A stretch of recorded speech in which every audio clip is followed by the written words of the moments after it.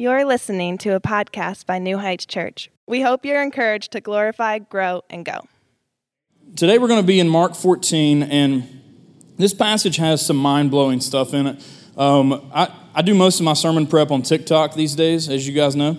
Only like 3 of you laughed at that. That's a joke. If you're new and you're like really nervous right now, I promise I read more than just the stuff on TikTok. But there is this account I follow on TikTok. I think the name of the account's like Mind-Blowing Facts. And I love it because it's just these short 60-second videos about things that are just crazy to think about, like truths that we don't even realize are true. And one of them I saw recently was that even though mankind has put a man on the moon, and I think like Jeffrey Bezos and Elon Musk are on their way to Mars soon and all that stuff, even with all the technological advancements that we have in this world, scientists can't like readily determine how eels reproduce. Did y'all know this? This is just mind-blowing to me. So first of all, eels can go from freshwater to saltwater, which is unique among marine animals. But then we've never, and by we, I don't mean like me and my wife. I mean like we as in mankind have never observed eels reproducing in any way, whether in the wild or in captivity. And it seems as if there's lots of theories about how they reproduce, but none of them are verified because scientists haven't been able to verify or prove or see it actually happening. And even eels that are in captivity, no matter how much they play like Marvin Gaye and Usher, they can't witness reproduction happening. And isn't that just mind-blowing that like of all the technological advancements and scientific advancements that our God is so great, He's created a world with mysteries like eels. And so there are some things in our world and then consequently in the Bible that are just going to be mind-blowing things to us that are going to be hard for us to grasp in our tiny human brains. And no matter how much I study and how much I try to exposit it well to you, there are some things that ought to just be mysterious to you as a Christian. That just ought to blow your minds. And so what I want you to see in this passage of Jesus praying in the garden are a few mind-blowing things, observations, if you will. I've got 3 of them that will serve as my 3 sermon points today. First, we're going to see the humanity of Jesus. The humanity of Jesus, knowing that He is deity, knowing that He's God, we see very clearly in the garden the humanity of Jesus, which is mind-blowing. Secondly, we see the submissive nature of Jesus, that Jesus is submissive to the will of the Father. Being one with the Father, yet He is submitting to the will of the Father. That's mind-blowing. And thirdly and finally, we'll look at Jesus' courage, that He's courageous. This one doesn't sound mind-blowing, but I think as we drill down and look into it a little deeper, we can see that it is. And with each of these, I'll show you why I believe these are mind-blowing facts. I hope that you're, in a good way, surprised by the glorious news of the gospel, like a dad on Christmas when the kids are opening presents. The dads are just as surprised as the kids, like baseball stuff. The more we read the Bible, I think the more we're just like kind of blown away by the truth of the gospel. And so let's look at the first one, that Jesus is human. Just a quick plug, just a good resource for you, especially if you're not a reader like me. And by that, I mean, I'm not a reader. Reading is a discipline for me. And so I love things that are audio or that are video. There's a TV series called The Chosen that's out. You just go in your app store and download The Chosen. They have their own app. There's 2 seasons of it now, which follow the life of Jesus. They do a great job at showing the humanity of Jesus. They don't downplay His deity. It's fiction, so they do take some creative freedoms. But the producers of the show, I think, do a great job at showing the humanity of Christ. And so that's just a good resource for you if you want to jot that down real quick. But we see in Christ our Savior, who is fully God, but yet also is fully human. And we often view humanity as, in and of itself, as a weakness, don't we? Like when your boss expects too much of you, we often say, man, like I'm only human, right? I can only do so much. We use that phrase to give the connotation that there is a limitation on what we can accomplish and do, because we're only human. But what I want you to see, though, is that humanity is not the weakness. We're created in the image of God. The Latin phrase for that is the imago Dei. We're created in His image with creativity, with emotions, things to be like God. So humanity in and of itself is not the weakness. Jesus is not weak. And we don't see Jesus being a weak Savior when He's praying in the garden. Rather, what we see is the weight of depravity coming upon Jesus, Him becoming our sin. But when we say things like, I'm only human, we're not limited because we're human. We're limited because we're depraved humans. Because we are marred and stained by sin, our depravity is actually what our problem is. And perhaps more than any other passage, though, we see not that Jesus is depraved, but we see that He is human. We see his humanity on display in the Garden of Gethsemane. Excuse me, not weakness, but humanity. Let's look at the first couple verses. Mark 14, 32 through 33. It says, they went to a place called Gethsemane, and he said to his disciples, sit here while I pray. And he took with him Peter and James and John, and he began to be greatly distressed and troubled. Now he comes and it says that he leaves them, he goes off by himself to pray, and the Bible describes Jesus as greatly distressed and troubled. Does that trouble any of you? I think this is one of the things that will begin to blow your mind a little bit as you think about the God of the universe. We know from Scripture that Jesus has always existed. He didn't come into existence at Christmas time. He's always existed. The Bible names him as the Creator. So here's the Creator of all the universe, kneeling in prayer, being distressed and greatly troubled. What we see on display is his humanity and the emotive side of our Savior. Now, there's a doctrine called the hypostatic union, which all Orthodox Christians hold to, and that is the belief that Jesus has two natures. He is fully man and he is fully God at the same time. Listen, now, math is hard, amen? Parents that have kids in school and you're trying to come along their teachers with Common Core, right? Can I get a witness? That is hard. That's difficult. That's why my wife handles that. But spiritual math is mind-blowing as well. Jesus is 100% God and 100% man, and that doesn't equal 200%. That 100% God, 100% man equals 100% Savior, 100% Messiah. That to fulfill all that the Messiah needed to be, he had to be both God and man. Not 50-50, not some kind of mutant half-breed, not God sometimes and man sometimes, but rather fully God and fully man at the same time. Again, that is mind-blowing. It's hard for me to explain to you, but it is the great truth of the gospel. And here in the garden, God himself is greatly distressed and troubled. That's why it's mind-blowing. An all-perfect, all-knowing God is experiencing anxiety. Now, when you experience worry and anxiety, if you're anything like I think most of us are, then what you feel you're experiencing is weakness. But what God has placed in you when you experience anxiety, sometimes it's misplaced, of course, but what God has placed in you is his image that is actually healthy for you. It is healthy for you to worry about things that ought to be worried about. Pastor Jeremy's done some great teaching on emotions, even in just like our Instagram story and quick little video snippets, but in counseling with us, he's taught us, those of us who've been in counseling with him, he has taught us that our emotions are actually God-given and healthy. We tend to view emotions like anger and worry and sadness as all negative and bad, but those are emotions that we've been given and made in the image of God. He experiences anger. He experiences grief. And so even though it's mind-blowing to us, it's a great truth that when we see Jesus praying in the garden, we see the God of all the universe greatly distressed and troubled. And what that means for you by way of application is that in your deepest times of grief, sadness, depression, anxiety, that all of those emotions that you feel that are overwhelming to you, Jesus understands those. You feel me? He's empathetic to those things. He's not unaware of how those things affect your life. That's good news for us. He's empathetically even praying for you in those times. Matter of fact, I think he's praying for us right now. Hebrews 7:25 is one of my favorite verses. It says, consequently, Jesus is able to save to the uttermost those who draw near to God through him. Listen to this. Since he always lives, he rose from the dead, since he always lives to make intercession for them.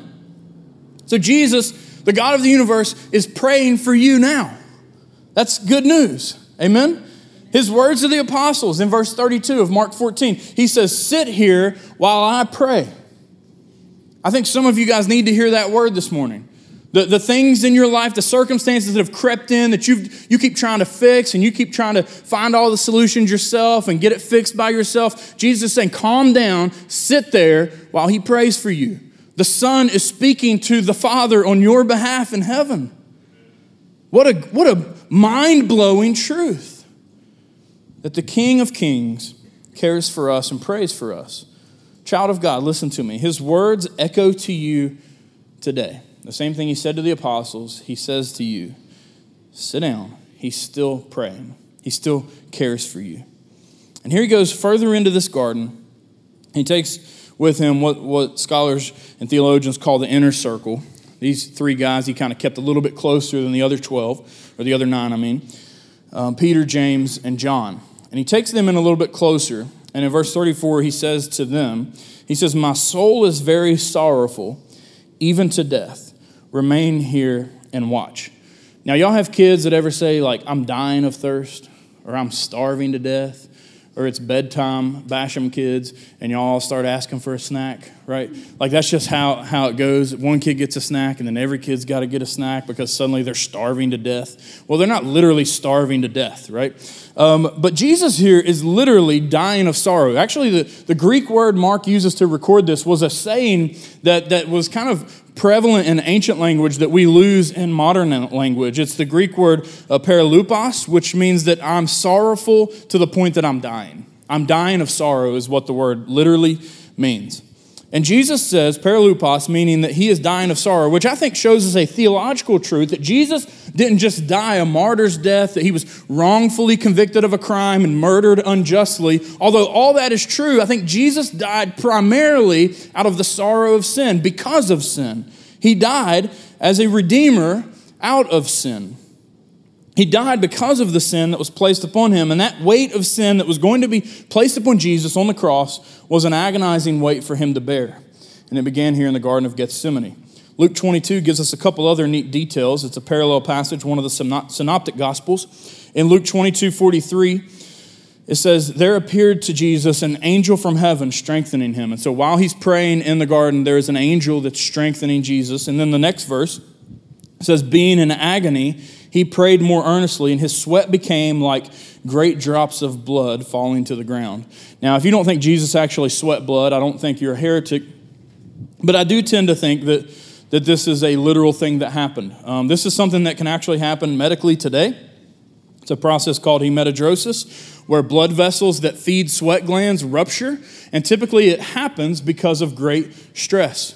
That people can be under such duress that it causes those blood vessels to rupture and then causing sweat mixed with blood to come through their pores. And I believe this is what's happening to Jesus physically and in his humanity in the garden. This is the depths of the sorrow that your Savior went through to save you.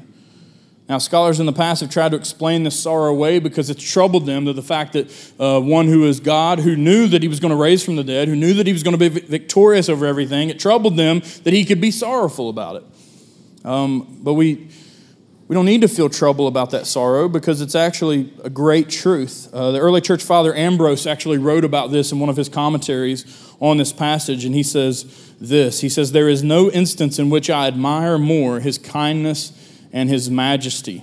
The quote continues, it's kind of lengthy. It says, "For he would not have done so much for me if he had not taken upon him my feelings. He grieved for me who had no cause of grief for himself. And laying aside the delights of the eternal Godhead, he experiences the affliction of my weakness."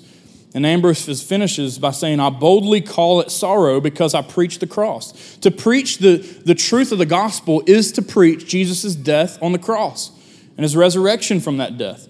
This is utterly mind-blowing that Jesus went through this depths of sorrow for you. He did it for you. He didn't go to the cross for an uncertainty. He didn't go to the cross with some kind of hope that maybe if I do this, then people will call upon my name to be saved. He went to the cross with certainty, knowing you beforehand, knowing you before you existed, knowing that he would call you into this eternal family and redeem you from your sin. This is what's on Jesus' mind and his heart and weighing on his soul as he kneels in the garden and his blood drips from his face. Mark 14:35 says, "Going a little farther, he fell on the ground and prayed that if it were possible, the hour might pass from him." And so we see Jesus' humanity in that he prays for escape, but we see also his submission in that he submits to the will of the Father to go to the cross. And so not only is Jesus human, but Jesus is submissive. Point 2. Now, submission is a good thing. The Bible presents submission as a good thing. We tend to look at all submission as a negative thing, right? Because we're America. Freedom, bald eagles and stuff, red, white, and blue. We love our freedom, right? But the Bible calls all Christians to submission. First and foremost, we're called to submit to God. We're called to submit to God's will instead of our own will. And so we lay down our own freedoms to follow God's will for us. But the Bible also calls for a lot more practical submission than that. We're supposed to submit to the government. Any Ron Swansons in the house don't like that, like me? Listen, I don't like it, but the Bible calls me to it, right? The Bible calls us to be in submission to the church, to be under godly leadership. That's why at our church we have a plurality of pastors. So you're not just submitting to one guy that preaches all the sermons, but you're submitting to godly men that you hold accountable. But you're submitting to the church. Children are to submit to parents. Wives are to submit to husbands. You have all of these types of submissions that are mentioned in the Bible, and they're good and holy things. So why do we look at submission as a negative thing? I think the reason is probably MMA. We see guys get in the octagon, right? And they choke each other out, and we call that a submission. There was a UFC fight last night, I think, right? Maybe. But submission is only bad in the sense of if you're submitting to an opponent. You see, in MMA, when you submit, when you tap out, so to speak, you're trying to overcome someone, and you fail at that, and so you tap out, yielding victory and control to your opponent. And if that's your view of submission, when you read about submission in the Bible, then you're always going to fall short of that, and you're always going to be stubborn and resistant to that. But the Bible calls us to submission in another sense. You see, if the object of your submission is not an opponent, but a friend and a good master, then submission is not a bad thing, but rather it's a beautiful act of trust. That's what biblical submission is. And here, when we see Jesus submit to the will of the Father, it's not that he wants to do something so hard and he's finally given up because the Father's stronger and the Father's got him in a chokehold and Jesus in the garden is tapping out and saying, okay, fine, I'll go to the cross because I have no other option. Rather, Jesus is lovingly and joyfully submitting to something that he knows will crush him because he's submitting to a good Father.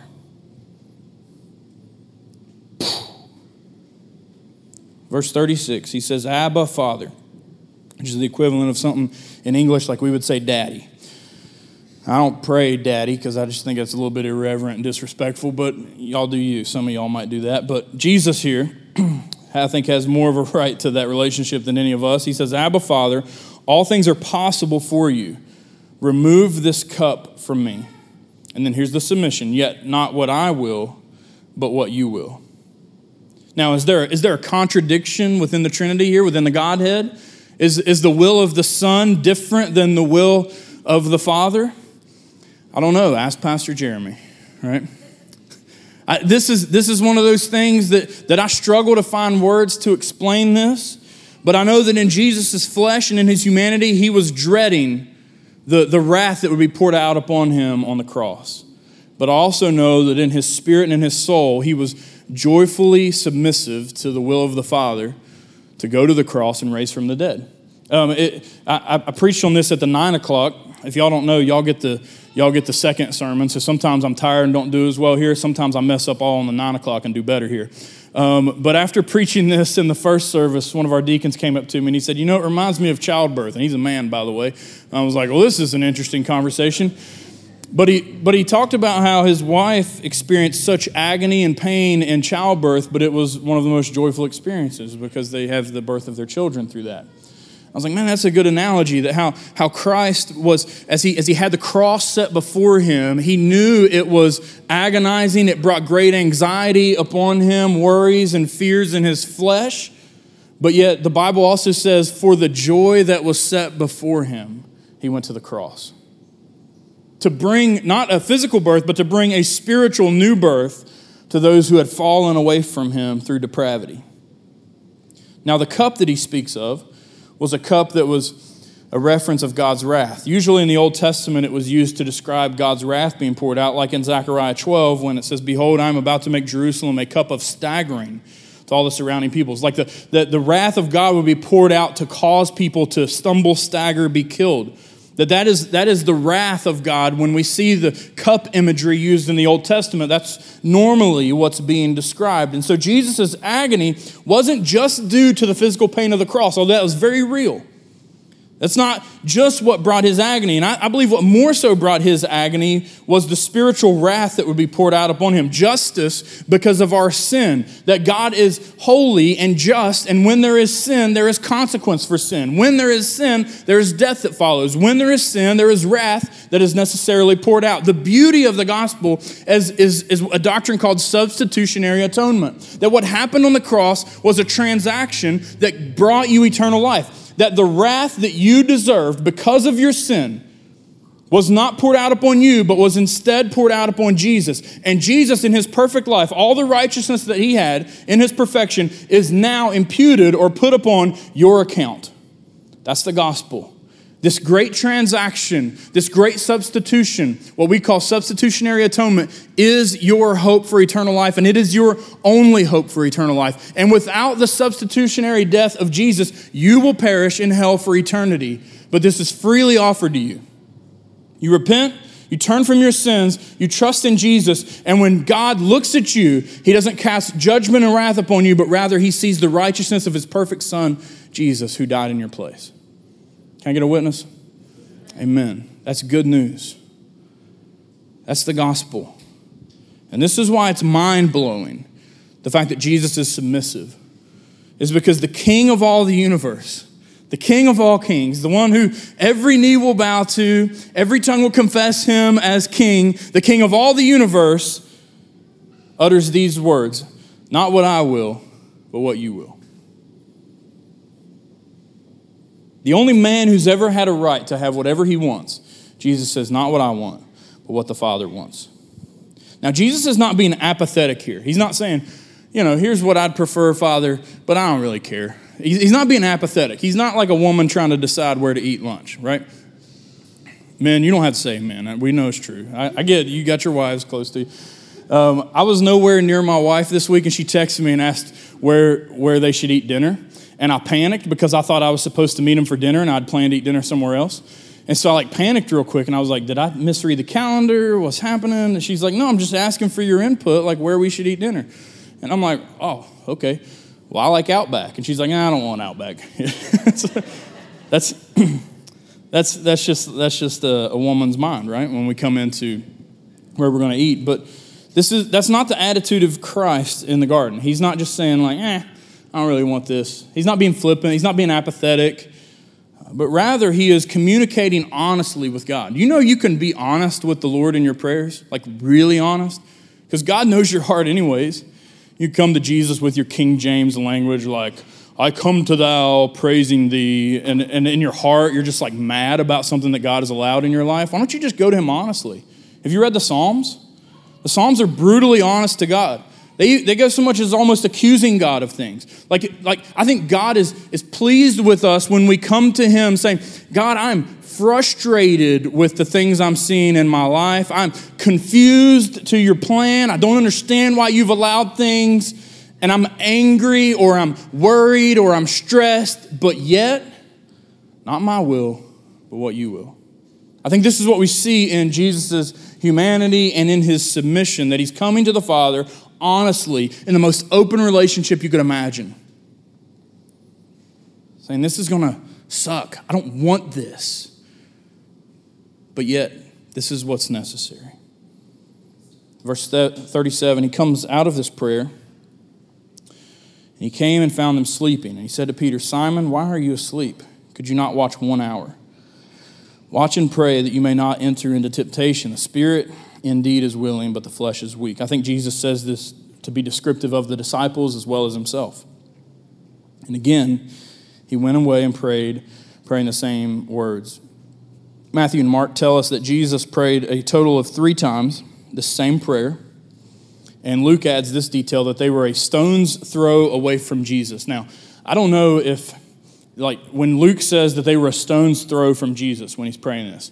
Number 1, I don't know how big the stone is. And number 2, I don't know how strong the guy is throwing it. But even if we assume that the stone is little and the guy is strong, that's still not that far away. And what we see here is the 3 inner circle disciples being a stone's throw away from Jesus, close to Jesus, probably close enough to even hear his words, because we have them recorded, although it could have been supernaturally imputed to them through the Holy Spirit. But I just tend to think they heard a lot of this prayer. But at some point, as he's repeating this prayer, they venture off into La La Land and they go to sleep. That a garden of agony for Christ was a garden of comfort for them. They just found a little cushy moss bed and went to sleep. And I think it was last year, there was an interview with one of the leaders of underground church in one of the Middle Eastern countries, and his identity was concealed, and they interviewed him, and they kind of blurred his face and changed his voice and stuff, and they asked him about how the gospel was going forward, though they couldn't meet publicly, they couldn't proclaim the gospel publicly, they were under threat of the Taliban and Al-Qaeda, and people were being martyred and killed, and they asked him about the Great Commission still being carried out, and he spoke openly and freely about how people were putting their lives on the line so that people could know the truth of the gospel about the cross and about the resurrection. And what was interesting about the interview is that they shift to asking him about the Western church, the church in Europe, the church in America. And he described the Western church. He didn't discredit our faith or belief or anything like that. He wasn't being hateful, but he described the Western church as almost being asleep. And those are convicting and striking words to me as I heard it, because he's like, we're over here in a war zone for the gospel to go forward, and I feel like the Western church has just been lulled to sleep by the lies of Satan. That they've got everything they need. They've got Jesus, and then they've got their other stuff. And it reminded me of the disciples in the garden, that they're literally laying down at the crux of history, seeing the most pivotal moment of all the world, and they just drift off to sleep. And we think, well, we can never do that.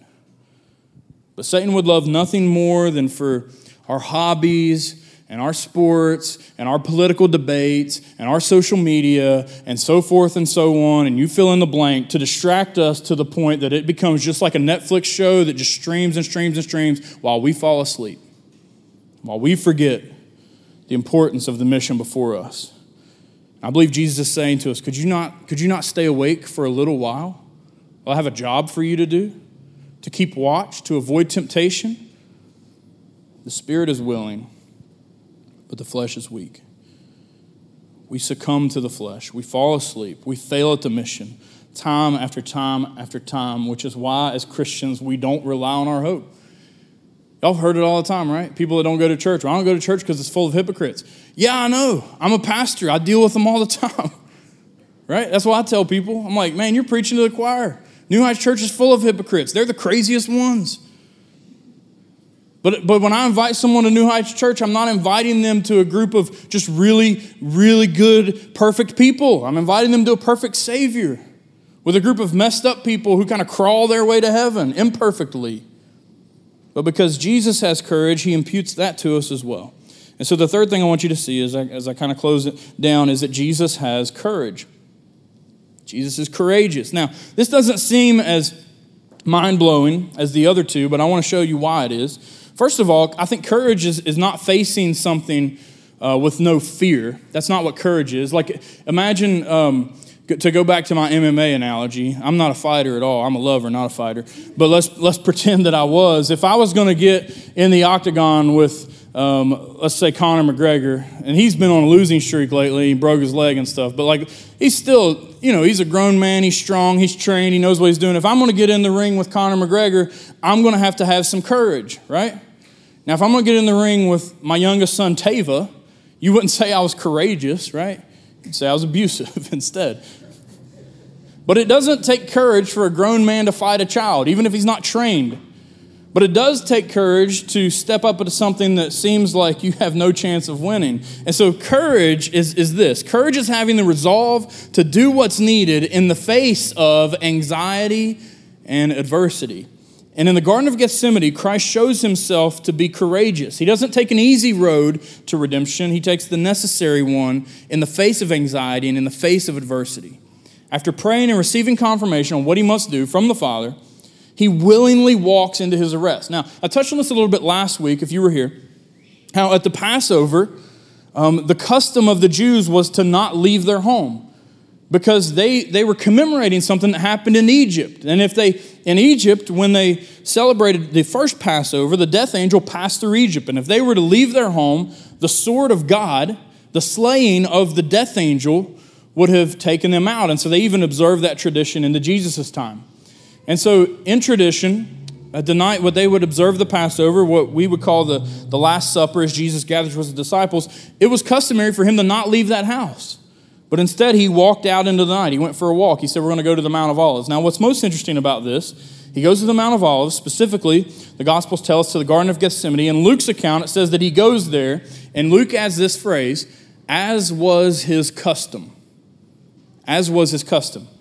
Now remember, he had told the disciples they were going to abandon him. He had just told Judas that he was going to betray him and turn him over to be arrested. And Jesus, knowing that his arrest was imminent, what's he do? He doesn't flee for the border. He doesn't go out of the country. He doesn't lock the doors and the windows and get in his bed. No, Jesus goes to the exact place that everyone would have known that he went to. It says, as was his custom. He knew his arrest was imminent, and what's mind-blowing is Jesus didn't merely allow the crucifixion to happen to him, he made sure that it happened. You see, Jesus is in control of all the events that we're going to see as we finish the book of Mark. We're going to see that Jesus is in control of all of those things. John 18:2 gives us this detail. Now Judas, who betrayed him, also knew the place, for Jesus often met there with his disciples. Jesus went to the place where he knew the authorities could arrest him, where he knew they could find him. Jesus wasn't taken by surprise. He laid his life down courageously and purposefully to save jacked up people like you.